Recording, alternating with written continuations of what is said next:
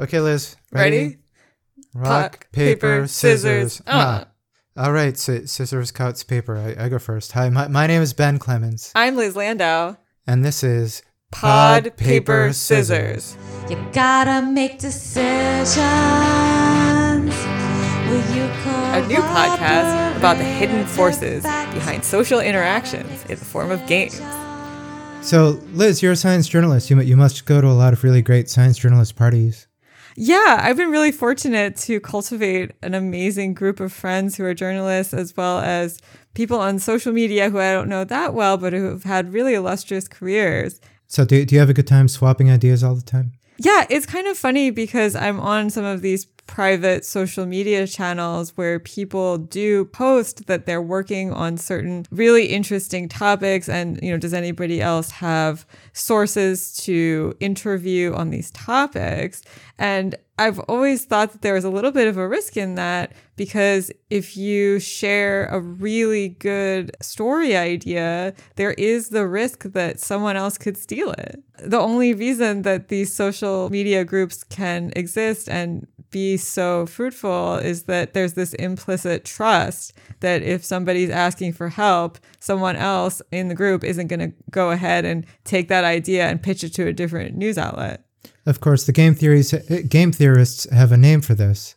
This is the prisoner's dilemma. The prisoner's dilemma? I've heard of that. But wait, what does prisoner's dilemma have to do with journalists and story ideas? So I guess we'll start with the story of it. Oh, yeah, the prisoner's dilemma is kind of a silly story in itself, isn't it? Yeah, it's kind of silly. When you walk through the garden. Oh, The Wire. I love that show by former veteran reporter from the Baltimore Sun, David Simon, on HBO. Yes, that one. And it had some clever bits. And maybe this is my only Wire anecdote, but I just thought it was so brilliant. Okay, so here's the scene.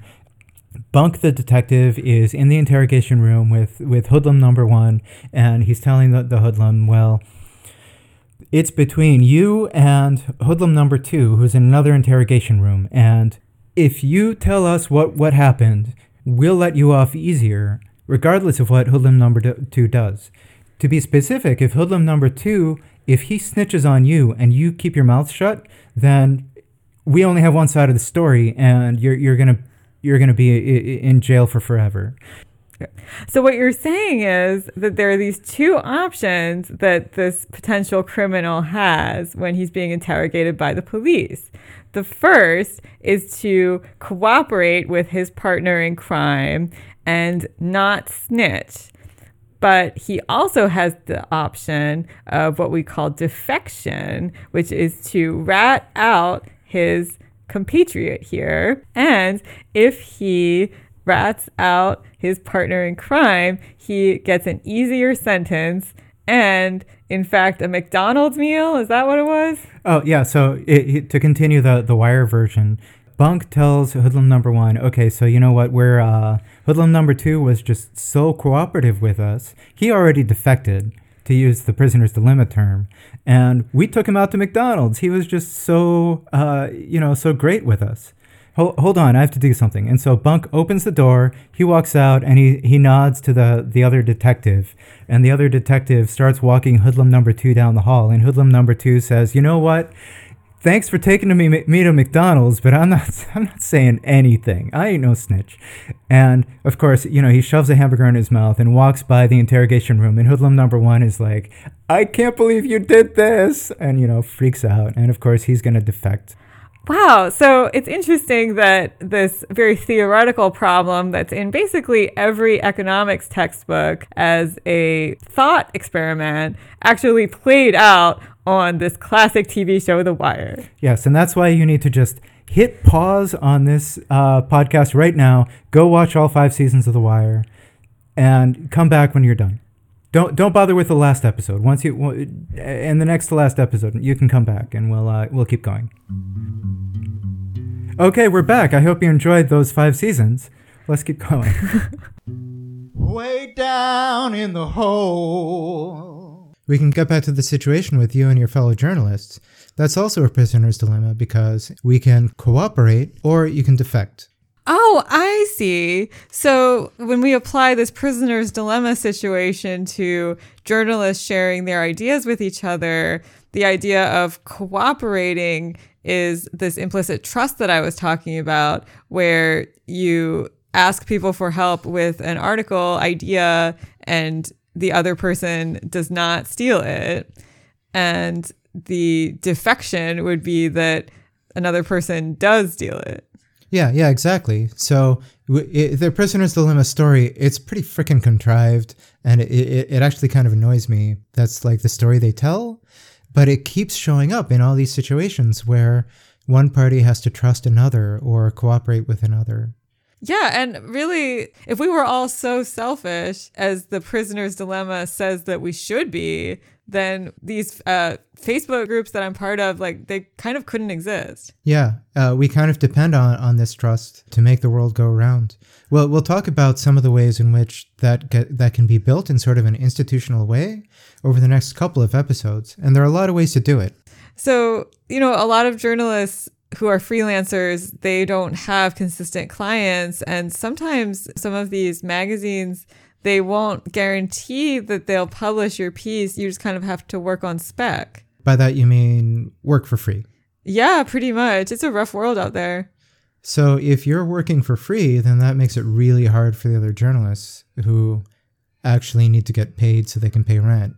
Yeah. Absolutely. And I mean, I am guilty of accepting an extremely low commission from a magazine's website that I just really wanted to get published in. And this is how they're able to keep their rates so low, is that enough people want that brand name recognition on their articles. So this is also a prisoner's dilemma, because in this case, defection is working for free and cooperating is holding fast. So if you're worried, if you really want something out on spec, you actually want the exposure. I used to do a lot of policy work. I worked at Brookings for a while, and I would publish things for free because I needed the exposure. That was my payoff.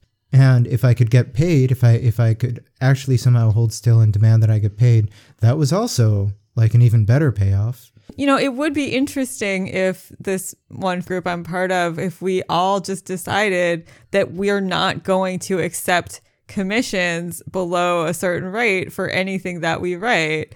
However, we don't represent the entire population of writers of these kinds of articles. So, of course, people outside the group could still be writing for very much less. And as long as somebody is willing to take little to no pay, then certain outlets can continue using content from people for very little to no pay. And of course, there's a term for these sorts of groups where everybody works together: the union. Oh, that's what unions are for. Yeah, and this is really the origin of why we have unions, because that's what unions are for. Yes, in good times, in bad times, we're going to keep sticking together and refusing to accept refusing to accept low wages. Right. And, demanding benefits such as health insurance and retirement plans and things like that. And if you didn't have a union, then defection is easy, right? It's easy for the employer to say, okay, well, you're asking for a lot of money, and so we're going to find somebody who is willing to walk out, right? And in the prisoner's dilemma itself, right, we have the derogatory term snitch for the person who defects, who breaks from the group. And in union land, you might have a scab, someone who breaks and defects from the union, right? And in both cases, it's derogatory for a reason. It hurts the group when somebody, it's not quite betrays trust in this case, but doesn't work together and says, no, I'm gonna go alone. Yeah, you can imagine in some of these big strikes that have happened, like there was a writer's strike several years ago. If everybody who is a writer in Hollywood decided to strike, but then one by one people started writing again for low pay and letting everyone else strike, well, that's not a very effective strike now, is it? Yeah, that's about it for it. So this is what unions are for, and they get a pretty bad rep for all sorts of things about how they're run and so on and so forth. Yeah, why do people not like unions? Because there's a lot of money spent on getting people to not like unions. Oh. And, some of them have not behaved in great ways. The big debate about unions is whether people should be kind of, it's described as being coerced into joining a union or being forced to join a union, et cetera, et cetera. And now you see why that has to happen. Right, because if everybody in a certain group is not in the union, then the union can't be effective. And if everybody is cooperating, it's good for everybody. Everybody benefits. Do you remember the story of Ulysses and the sirens? Ah. Yeah, like that. That's what sirens sound like. But they were deadlier. Can you give me deadlier? So much better, much better. Yeah. So the story is that Ulysses on his ship is returning home. He really wants to hear those sirens, doesn't he? Yeah, he really wants to hear them. But the story is every person who hears the sirens is just so enamored that they jump off the ship and drown. Oh, that's why the sirens were evil. Yeah, that's why they were evil, and their hobby was making sailors drown. So here's what Ulysses did. He tells his crew members, okay, all of you are putting wax in your ears. You're not going to hear the sirens. And you're going to tie me to the mast. You're going to tie me to the mast, and I'm going to just listen to the sirens. And I know that when I hear them, I'm going to want to throw myself overboard. And I'm going to ask you, please untie me, etc., etc. Don't do it. Don't untie me from the mast. So they sail through, and Ulysses gets to hear the sirens. Wait, what does this have to do with Prisoner's Dilemma? The idea of tying yourself to the mast. Beforehand, you say, I'm going to bind myself to do something that later I may feel like it would be nice for me to cheat, right? So is this like people paying dues to the union? Right. So if I have to join the union, I'm like coerced in one argument in one way, but by being coerced, I'm freaking better off because I am tied to the mast and I can't cheat. I can't say, no, screw it, I'm defecting.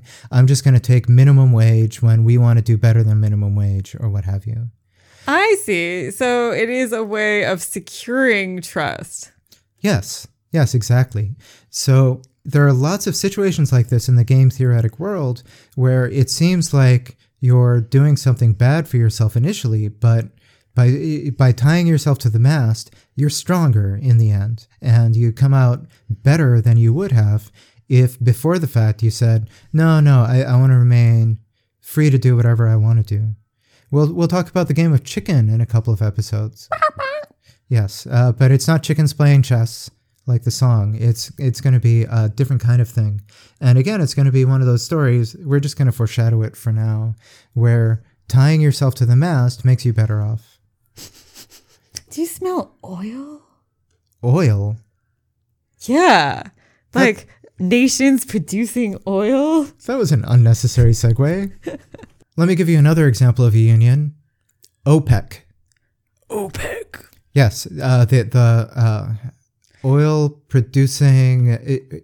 I forget. It's the Organization of the Petroleum Exporting Countries. Yes, exactly what she said. These are petroleum exporting countries, and they have a similar problem that they want all of your money, and supply and demand. If supply is short, then you make more money, right? The price of oil per barrel stays high. But if the price of oil per barrel is high, then you want to sell more oil, right? Oh, I see. So while individual countries have an incentive to set their own oil prices and make as much money as possible, OPEC keeps them honest and makes sure that everybody is cooperating. Yes. So it's basically a union among the capitalists. Does it work? For the most part, yes. Recently, we're recording in... What month is it? It's March. It's March. March. Yes. March 2020. So this is March 2020, and recently there was some incident with OPEC that really drove prices wild down. Yeah, there was a breakdown in in the negotiations, and Saudi Arabia was like, screw it, we're defecting. We're going to walk away for a little while, and we are just going to flood the market like crazy. We're going to flood the market like the Gulf of Mexico. It's just going to be covered in oil. Oh, I see. So if supply goes way up, that means that the price is going to go way down. Yeah, and from what I read, I don't buy barrels of oil very often. Price went from like $50 a barrel to $20 a barrel or something. Whoa. Yeah, and there's stories about why they did these things, but for our purposes, it was a defection. And it was big news because these defections don't happen pretty often. OPEC is pretty good at maintaining its collusion and keeping countries from saying, well, you know, the price of oil is really high thanks to our efforts, so why don't we sell more? You know, I've been thinking a little bit about the environment and how everybody's individual incentive is to just pollute and drive and do whatever they want to. Meanwhile, everybody's carbon dioxide emissions are destroying the planet and ecosystems are suffering. All these extreme weather events are happening. It's, in some sense, everybody's incentive to cooperate. However, individually, everybody just wants to be selfish, right? Indeed. There are so many prisoners' dilemmas in the environmental field. We could probably do a whole episode next. Oh, yeah, let's do that. About those. Sounds good. Great. Well, tune in next time to learn more about game theory on Pod, Paper, Scissors.